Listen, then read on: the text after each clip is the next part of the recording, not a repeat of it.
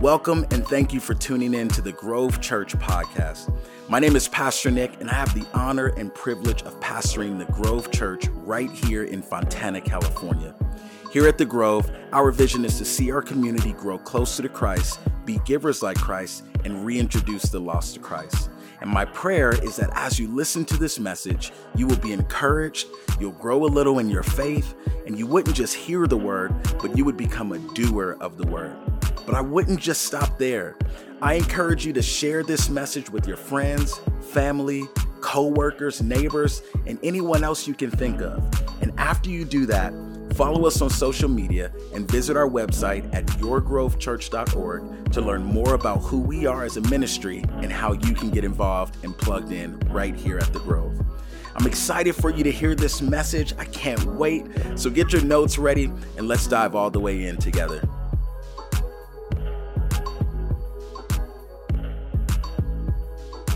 If you have your Bibles, this is where we are going today. We are going to Mark chapter 4. We are looking at Mark chapter 4 if you have your Bibles. If you do not have your Bibles, don't worry, because it will be on the screen for you. All right, Mark chapter 4, this is where we're going to start in our message today. I'm going to read this text. I'll give you my title, then we'll pray, and then we'll jump into this word. So Mark chapter 4, verse 35, here's what it says. It says, that day when evening came, he said to his disciples, let us go over to the other side. Verse 36, it says, leaving the crowd behind, they took him along just as he was in the boat.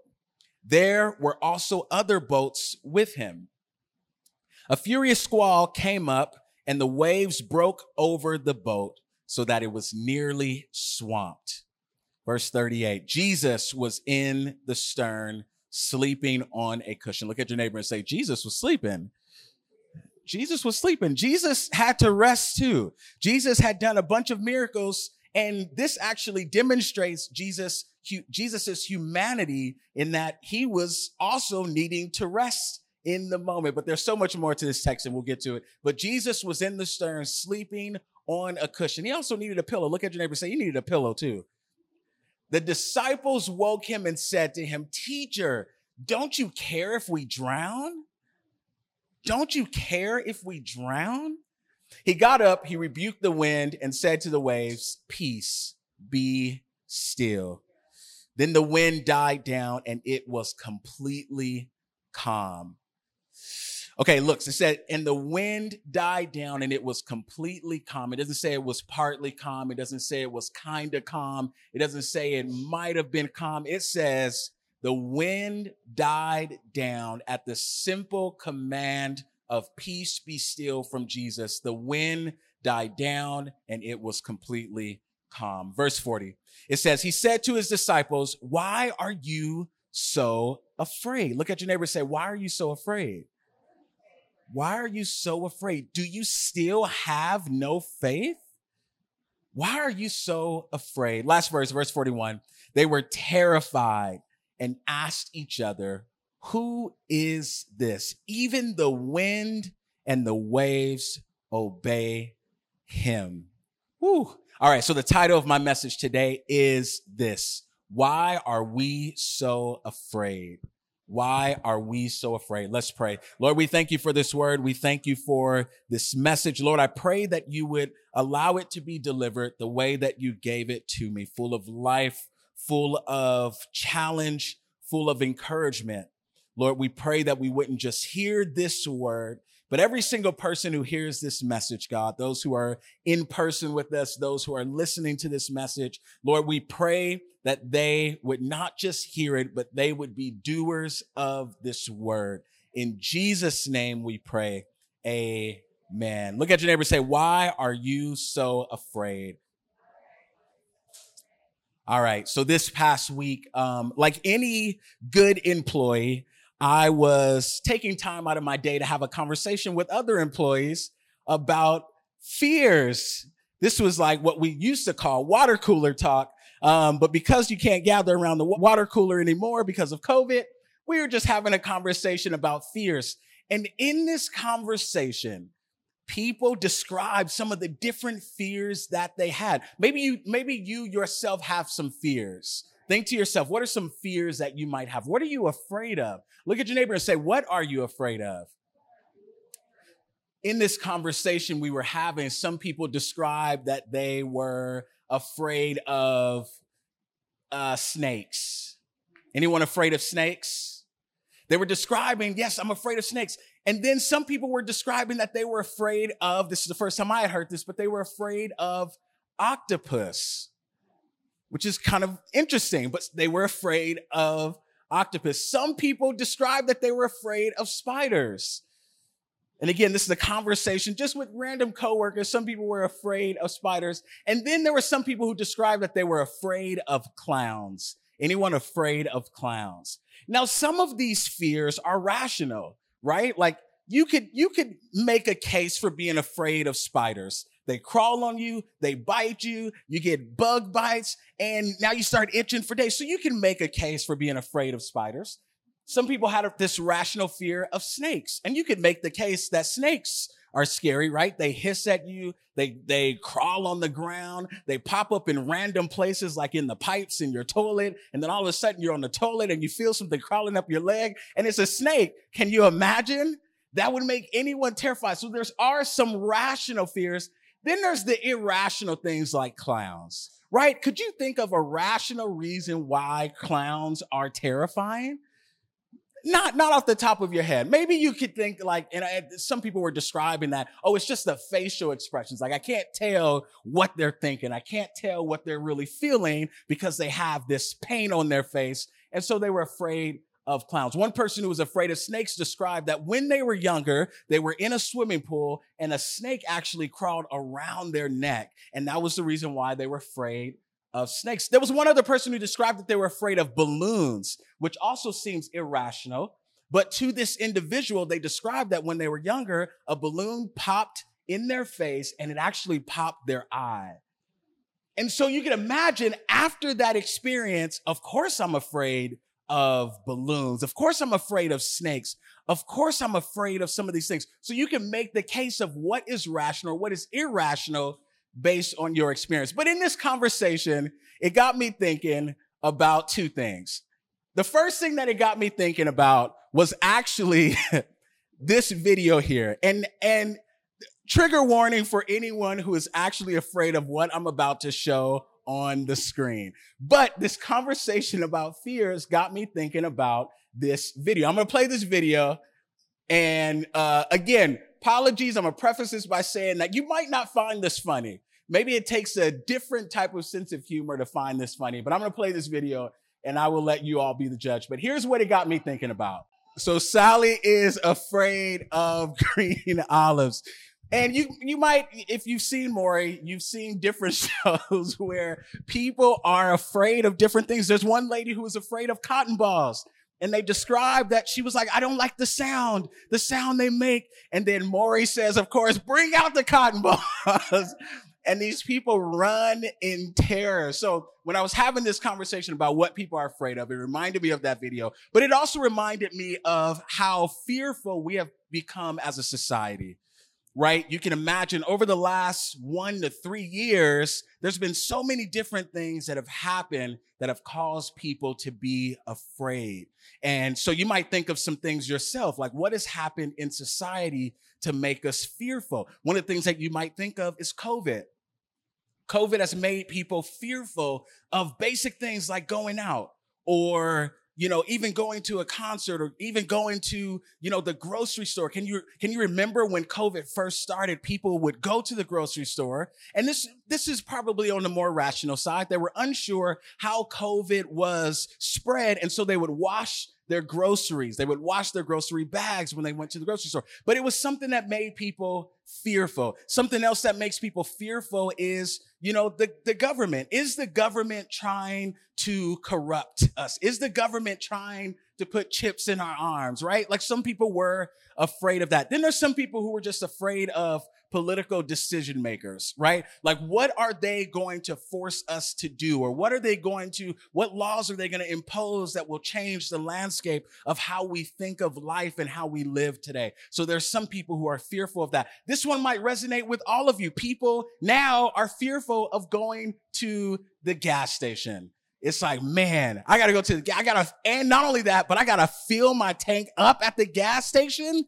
I remember when you could fill up your tank for $25, $30. Now, it don't matter what kind of car you have. It takes $100 to fill up your tank or close to it, unless you have an electric car, which you are just ahead of the game at this point, and God bless you. But then there's also some people who are afraid of the grocery store for other reasons. Now they're afraid because of inflation, right? Like you go to the grocery store and you used to be able to get tens of bags of groceries for $50. Now you can barely get milk and essentials for less than $100.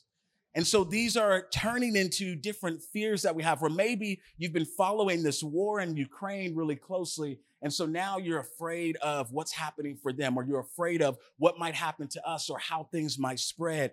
Regardless of what it is, we all have a different fear. You name it, there is something that undoubtedly strikes a chord with everyone these days that makes us a little bit afraid, a little fearful. Look at your neighbor and say, why are you so afraid?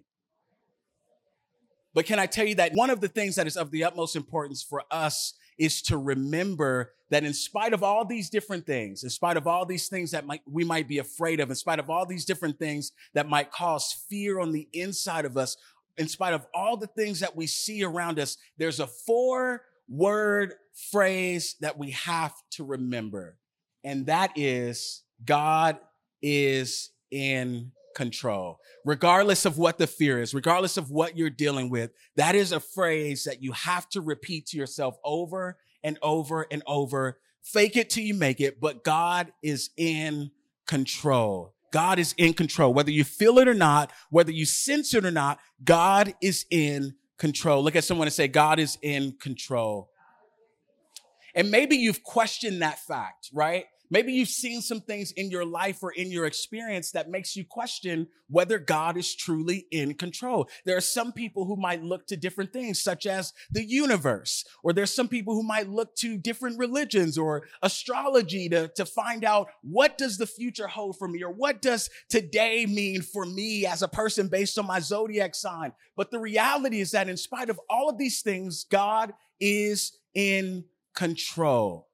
And maybe you've questioned that fact, but I am here to answer that question for you today, that yes, God is in control, and fear does not come from God.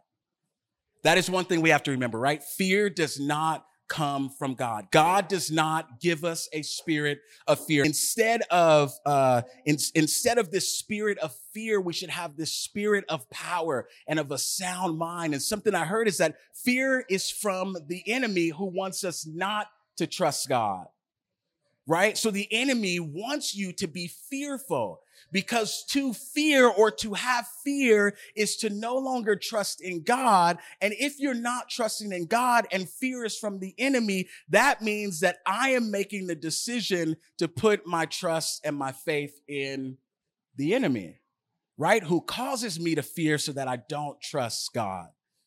But the reality is that we have to understand that God is in control. And fear comes from the enemy who wants us to believe the complete opposite of that 4-word phrase, that God is in control. He wants us to think differently, but God is in control. So we read this text in Mark chapter 4 about the disciples and being in the boat and Jesus calming the storm. While the disciples were in the boat with Jesus and the waves were beating against the boat, they asked him this simple question. They said, "Do you not care if we drown?" Right? Here they are asking Jesus, of all people, do you not care if we drown? Do you not see these waves? Do you not see this storm? Because again, Jesus was in the boat sleeping, right? He was in the back sleeping. And so the disciples are asking him, like, you're sleeping on a comfortable pillow. Do you not care that we are about to drown? Do you not care for some dramatic text? Do you not care that we are about to perish? Is what they're asking Jesus in this moment. They were full of fear in that moment.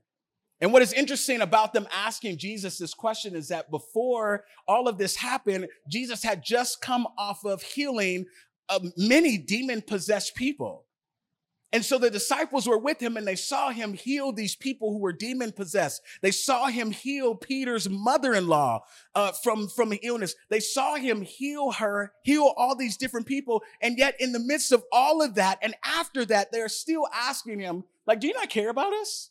Like, because you're asleep and the storm is raging, like, do you not actually care about us? They had seen Jesus do all these great things, but all of a sudden they were questioning him at the first sign of fear. Right? Similar to Sally in this video, Sally was afraid of olives. And here she is grabbing onto Maury, which is kind of like us when we are afraid of something. Before the fear and before the thing that we're afraid of actually becomes reality, here we are and we're holding on to God like, no, I'm afraid. Like, I'll just stay close to you. And then as soon as the fear or the thing that we're afraid of becomes reality for us, then we start running the other way. And not to say that God is Maury, but get the picture of us holding on to God in the moment before the fear is a reality. And then all of a sudden, once we're faced with it, then we run the other way and we stop trusting in God. We stop holding his hand. We stop trusting his word. This is similar to what the disciples were doing. They had seen Jesus do all these miracles, so they were following him. But the moment they found themselves in danger, they started running the other way and questioning Jesus. Like, do you not care about us? Jesus then asked the disciples and let me back up and say that this question probably sounds familiar for all of us, right? Have you ever been in a situation and you started to question, like, man, does he actually care about us?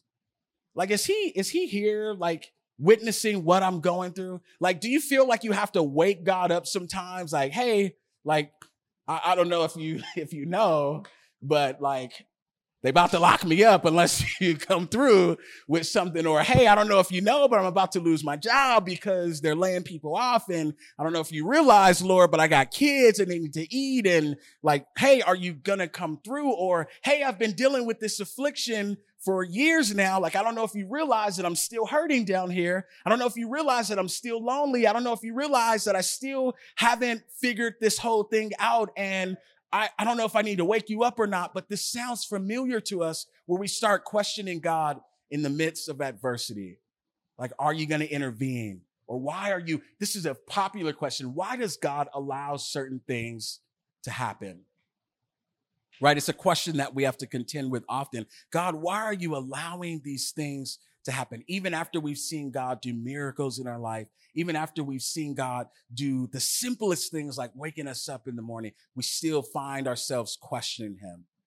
So Jesus then asks the disciples the question that I believe we also have to contend with. And if any of those things I pointed out earlier resonates with you, being afraid of the government control or politics or COVID or inflation, or you find yourself just questioning God, the same questions the disciples had to grapple with, we have to grapple with as well. And it's the fact that Jesus asked the disciples, why are you so fearful? And I feel like that was Jesus, like, saying, like, do you not see me right here? Like, why are you so afraid? Like, what is it about this storm that makes you feel like I am not present? Like, what is it about this fear? What is it about these hardships? What is it about these troubles? What is it about the fear that makes it bigger than your faith?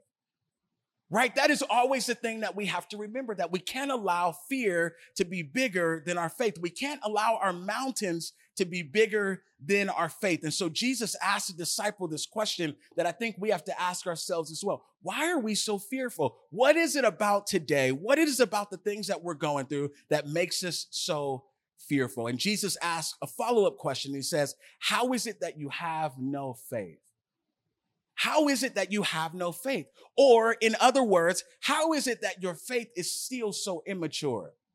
Like, why is it that the moment that you face adversity, you start to forget who I am? You start to forget what I've done. Why are you so fearful? Why is it that you have no faith? And so I ask the same question. Why are you so fearful? Where is your faith?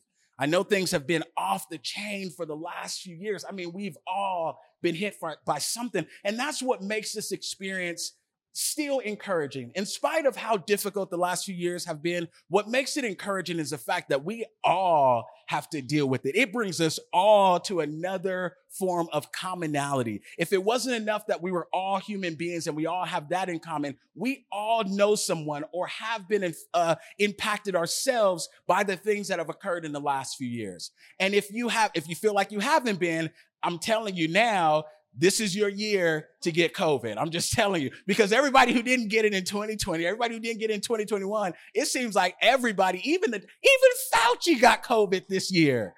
So I'm telling you, if you haven't been impacted just yet, this is your year. Look at your neighbor and say, this is my year. This is my year for COVID.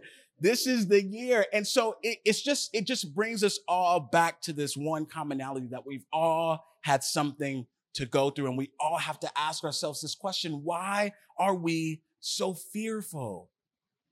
I know it's been a struggle to get up every day, and there's been stress, and there's been anxiety, and there's been pressure, and we're feeling this pressure on us, especially now with everything that's going on. We feel it. It is no longer this abstract thing that, oh, I just need to stay as isolated as possible and I'll be okay. That's what COVID was. But now it's like, it's imminent. Like everything that's going on in society is impacting all of us one way or another. And so, yes, it's difficult and it's challenging. And I don't want to invalidate your feelings, but the reality is that we can't allow our fear to be bigger than our faith. So here's what I want to do today. I want to remind us, I want us to remember who is in control and move past this idea of being fearful and into this realm of faithful. The way we do that is by fighting fear. Look at your neighbor and say, fight your fear and trust God. That is the way we have to do it. We have to fight our fear and trust God. So here's what I want to do. I want to give us 3 simple things to do as we fight our fear and trust God. The first thing is this: believe Jesus is with you. I know that's very simple, but believe Jesus is with you. Look at your neighbor and say, believe Jesus is with you. All right, Mark chapter 4, verse 35 through 36. Again, here's what it says. It says, as evening came, Jesus said to his disciples, let's cross to the other side of the lake. So they took Jesus in the boat and started out, leaving the crowds behind, although other boats followed. Do you hear that? Did you catch that? They took Jesus with them.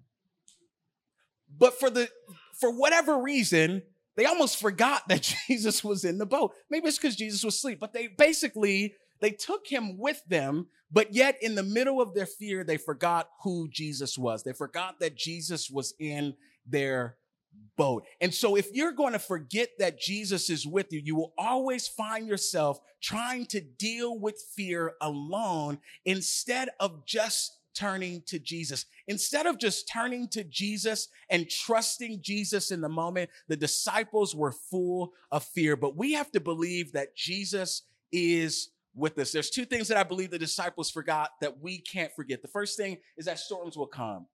Like, that's just the reality of what we're dealing with in life. Storms will come. And the second thing is the fact that Jesus is in your boat.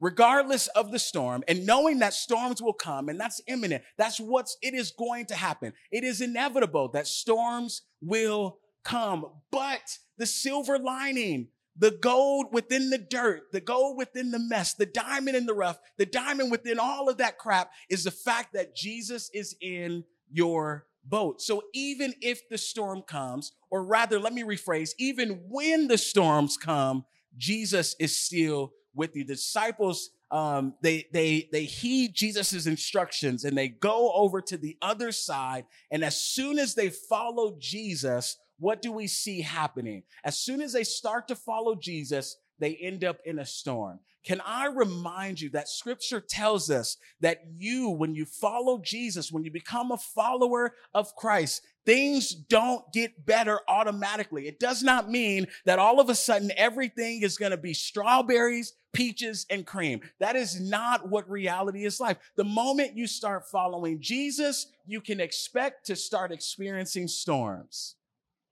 But the reality is that Jesus is with you. When you follow Jesus, there will be storms. Being a Christian does not make you exempt from experiencing all the troubles that life has to offer. It does not make you exempt. It does make you a little bit more bulletproof, but it does not mean Scripture talks about no weapon formed against me will prosper, right? But it does not say that because you are a Christian, there won't be attempts. There won't be weapons that are formed. It just means that it won't penetrate your armor. It just means that it won't get to you. Yes, you will find yourself in the midst of troubles, but the simple fact that you are following Jesus means that those things can't get to you.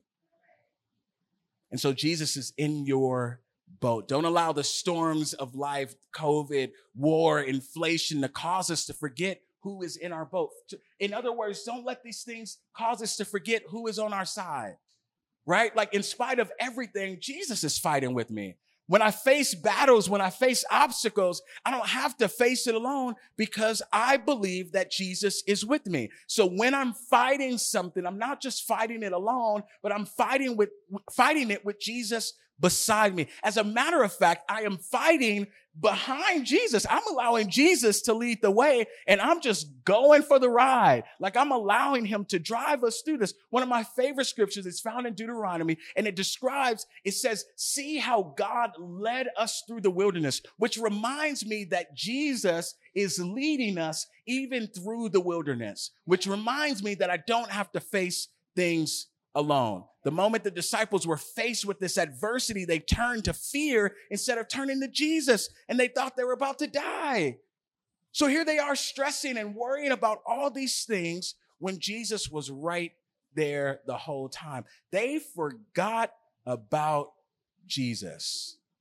Yeah, Jesus was sleeping, but really it was just to demonstrate his humanity. At the end of the day, Jesus was never going to let the boat go under. Jesus wasn't going to let these disciples drown. So them asking him this question, do you not care about us? Are you not worried about us? Jesus is like, of course I do.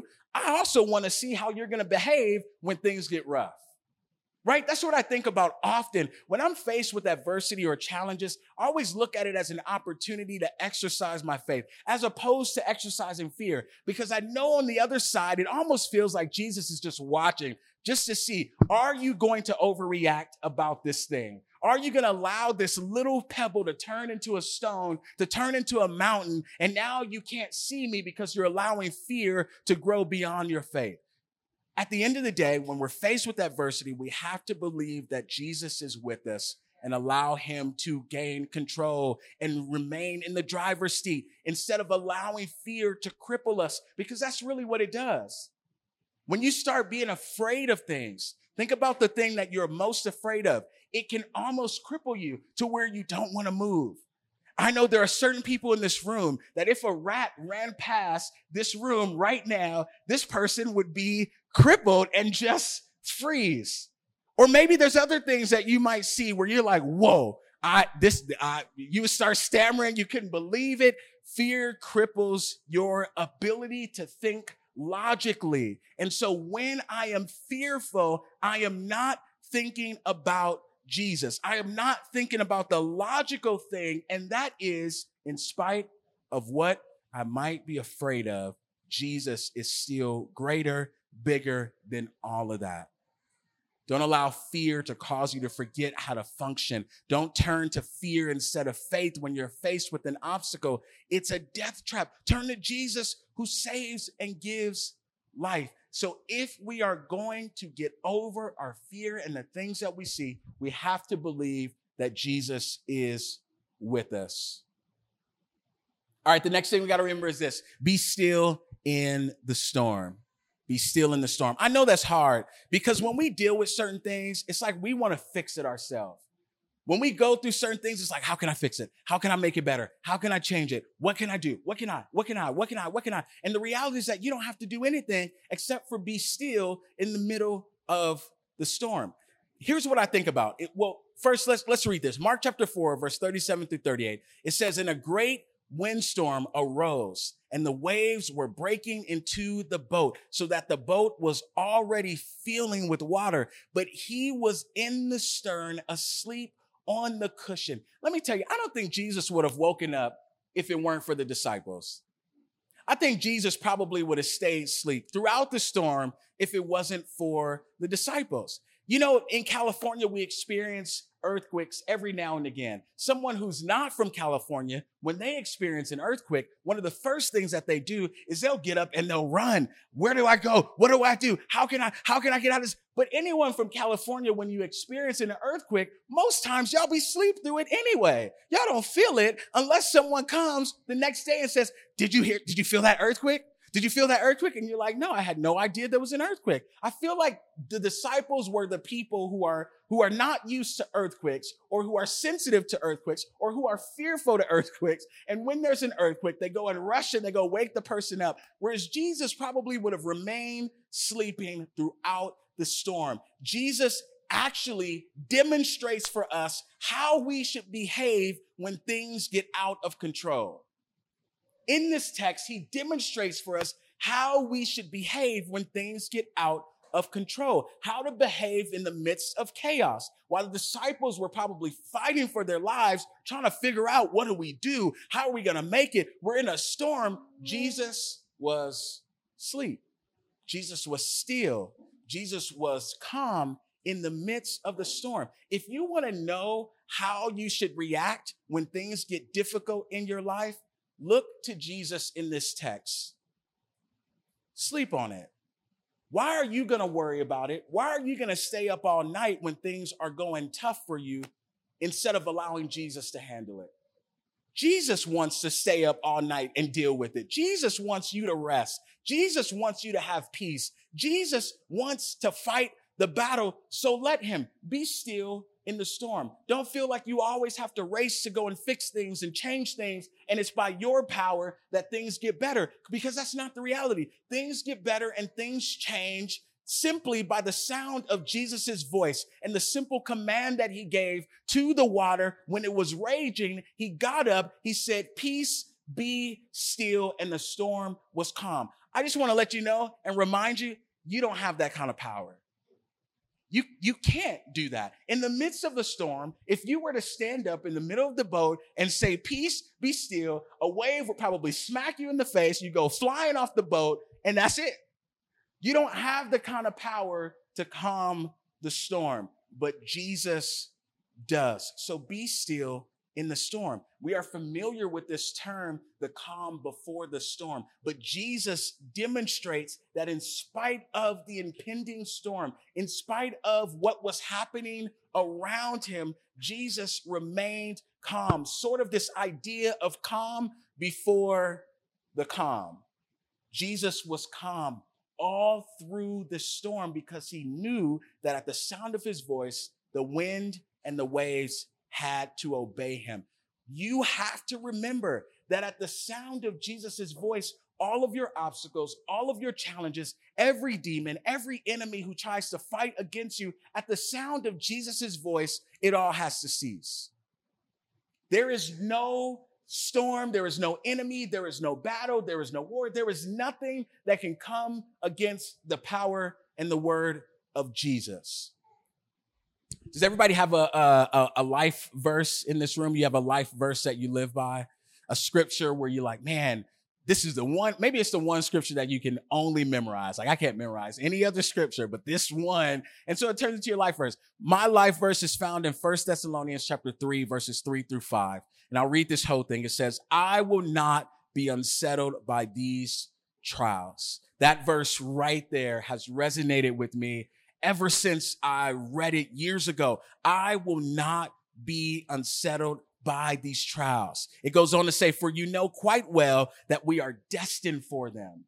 So why will I not be unsettled by the trials? Why will I not allow things to impact me and change my mood and influence my behavior? Because I know that we are destined for the trials. So why am I going to trip when I know the storm is going to come? Why am I going to get all up in arms and get worried and be concerned and start trying to fight something that I know is imminent that's going to happen anyway? Verse 4, it continues on and says, "In fact, when we were with you, we kept telling you that we would be persecuted." This is Paul talking to the church in Thessalonica. He says, "And it turned out that that way, as you well know. Verse 5, for this reason, when I could stand it no longer, I sent to find out about your faith. I was afraid that in some way the tempter had tempted you and that our labors might have been in vain. Paul was trying to make the point that difficulties are to be expected in Christian life. And he was warning the church and warns us inevitably about afflictions and things that will happen. And the scripture teaches us that those who live godly lives should expect some resistance. You should expect to experience a storm. In fact, Christ warned his disciples that they would experience the same type of rejection that Christ experienced himself. And now Paul is obviously talking about suffering for the gospel and being persecuted for the gospel. But any hardship that we are faced with, any challenge, any resistance, any difficulties should not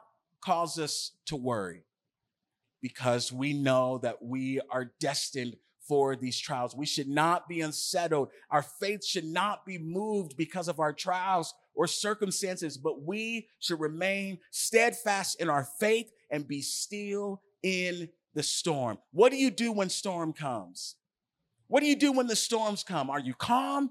Are you cool? Are you collected? Or do you try to control it yourself?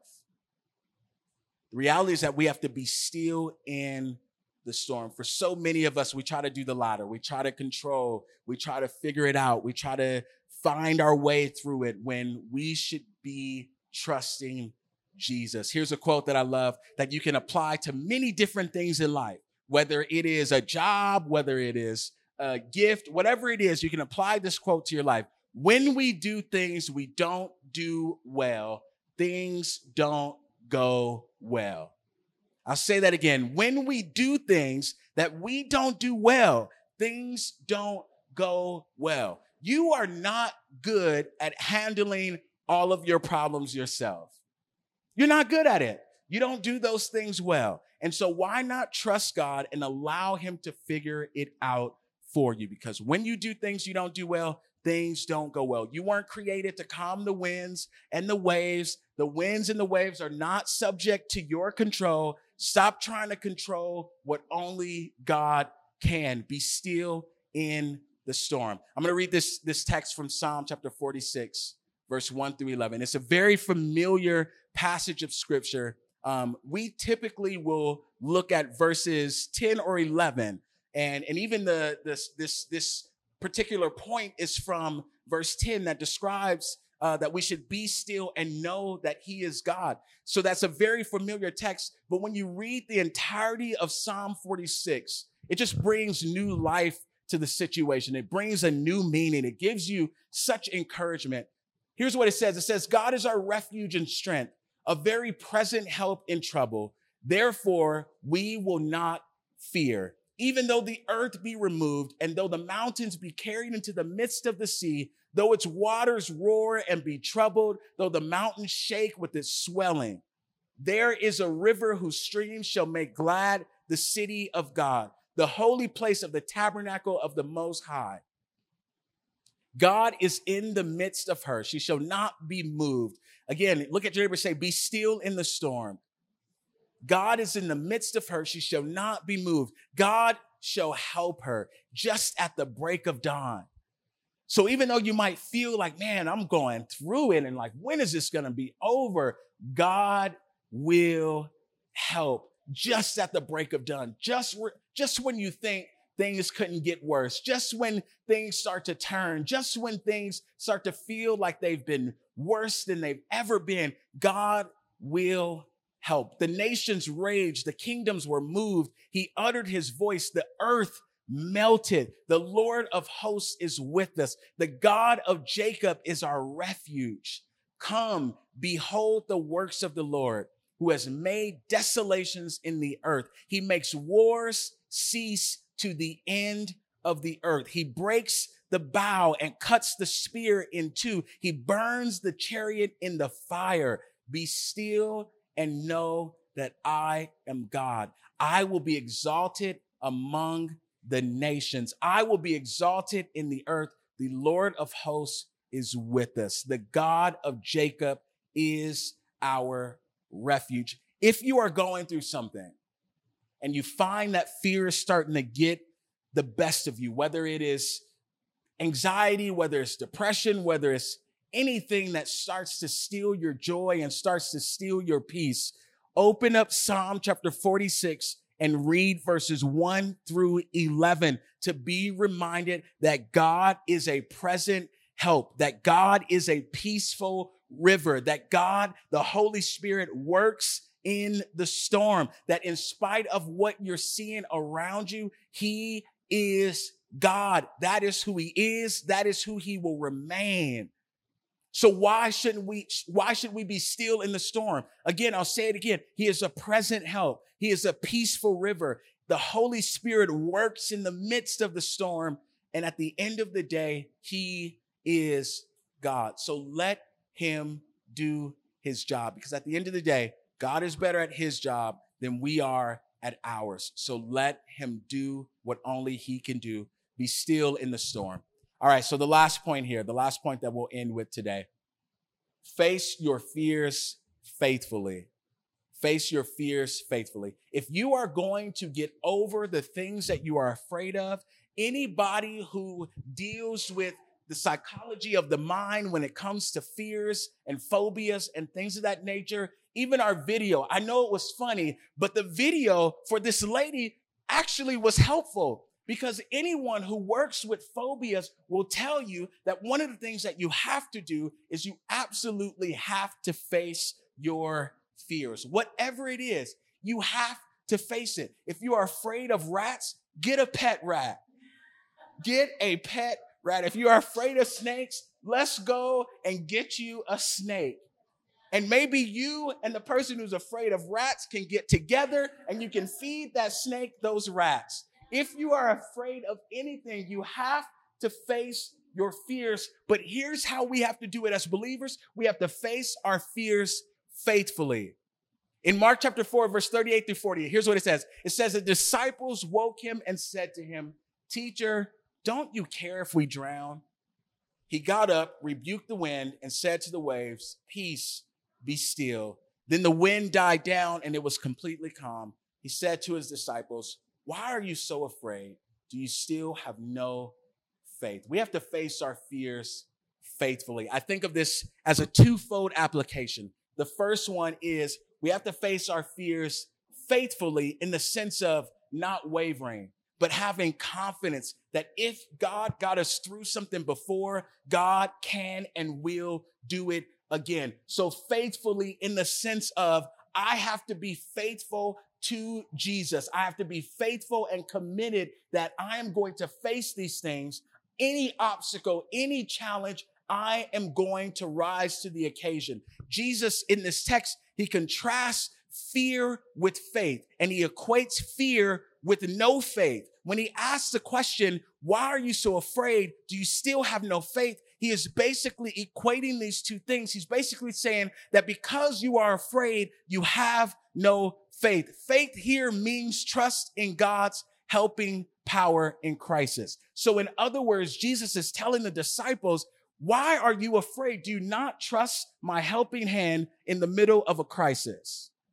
And so when we're afraid of things that we see, I feel like God is asking us the same question. Do you not trust my helping hand in the midst of crisis? Do you not trust my power in the midst of crisis? In the midst of all of this, Jesus, again, he's equating this fear and this faith, and he's basically saying that he is a help that is both present and active. I am here. Do you not trust my power? Do you not trust that I am with you? Do you not trust that I am here in the midst of what you're dealing with?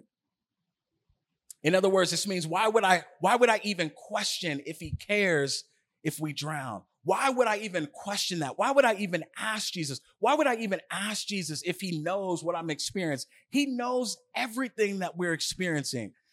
Why am I going to even ask that question if I am full of faith?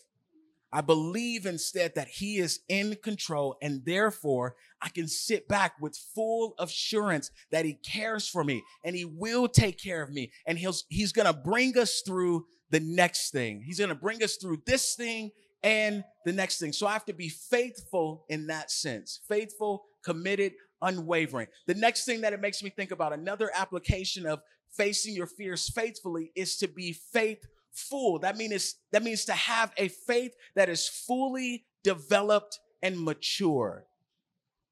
Jesus asked this question, do you still have no faith? And on the surface, it feels like, okay, you don't believe in me. You have no faith at all. You don't have any active faith. In other translations, you might see it described as, oh, you of little faith. And so what he's actually describing is this word that he uses. The word that he uses for faith is actually this word, oligopistos, which means small faith. So oligos meaning small, pistis meaning faith. So he's saying you have small faith in this moment. Why do you have small faith? Why is your faith immature? So when you're going through something and you start running towards, you start being fearful rather than running towards Jesus, I think he's asking us the question, why do you have such small faith? Why do you have such little belief that I can get you through this? When we start to take things into our hands and we start to control things ourselves, we have to ask ourselves the question, why do I have such little faith in God?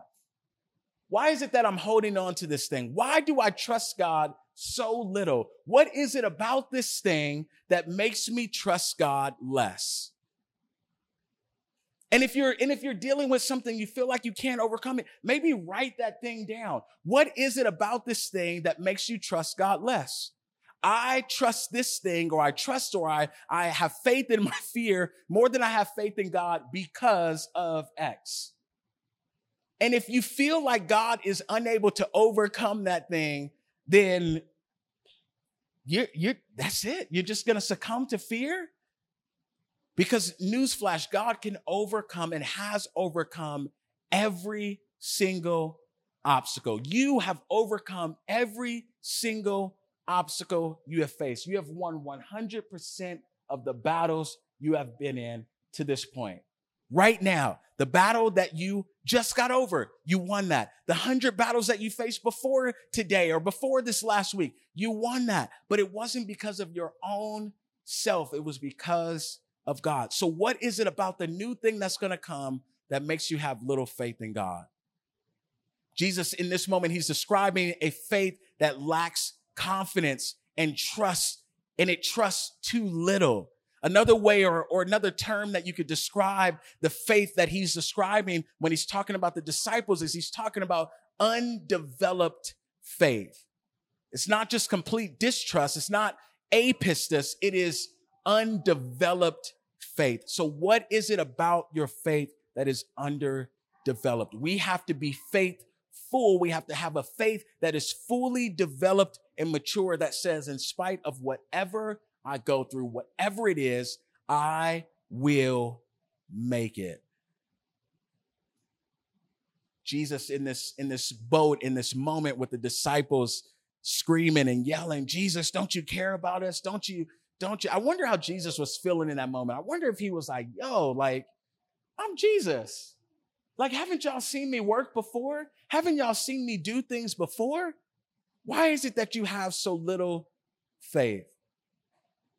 In the text that we read, it talks about how other boats followed, which is really interesting to think about. And it feels like it's just a little note in there, but there's always a reason why things are included in Scripture. Even when it feels very insignificant, there is always a big significance to it. Again, the text describes that Jesus gets in the boat with the disciples, but there's other boats that followed, meaning that Jesus wasn't in all of the boats that were following along.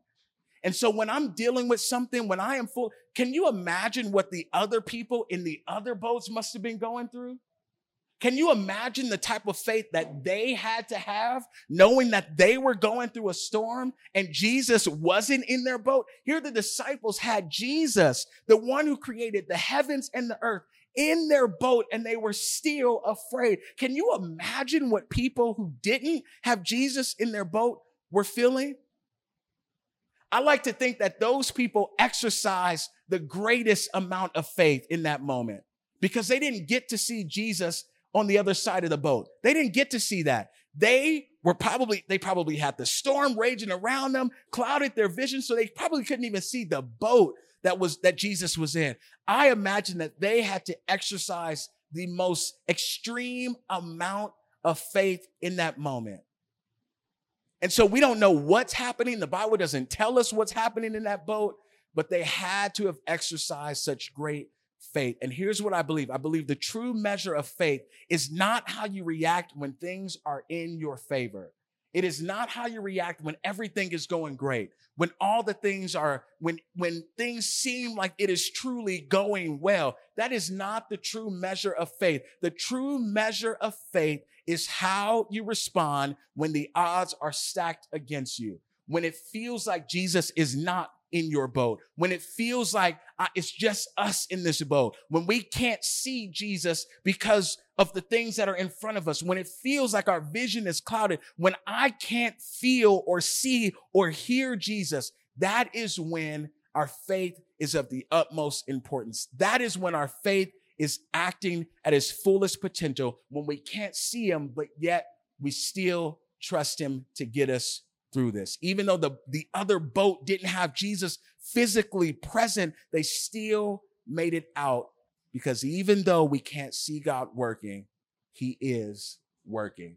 Even though we can't feel it. We started this message by describing that God is in control. Even when we can't feel it, even when we can't see it, God is in control and he's working on our behalf. So the next time you face a storm, think about it. Think about the other boat.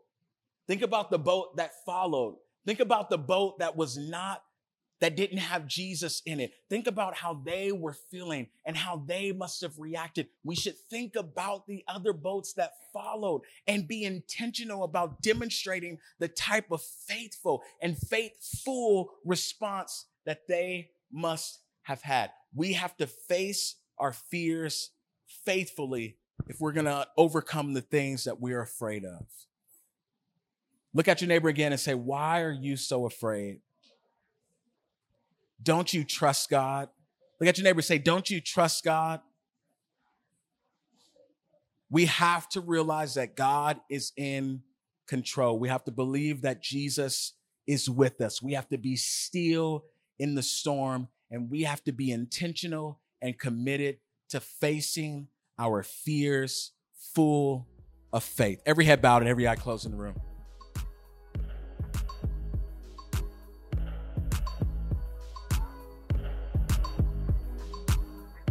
Thank you for tuning in to today's message.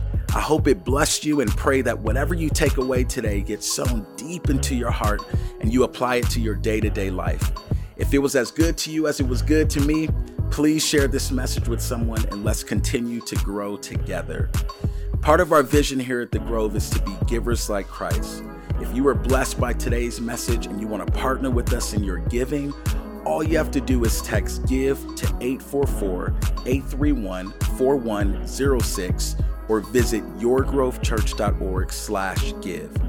If you're looking for a community to be a part of, we would love for you to call The Grove Church home. And to get connected to us, you can simply text GO to 844-813-5747 or shoot us a DM on one of our social media platforms. I pray blessings over you wherever you are and wherever you go, and can't wait for you to join us next time. Peace.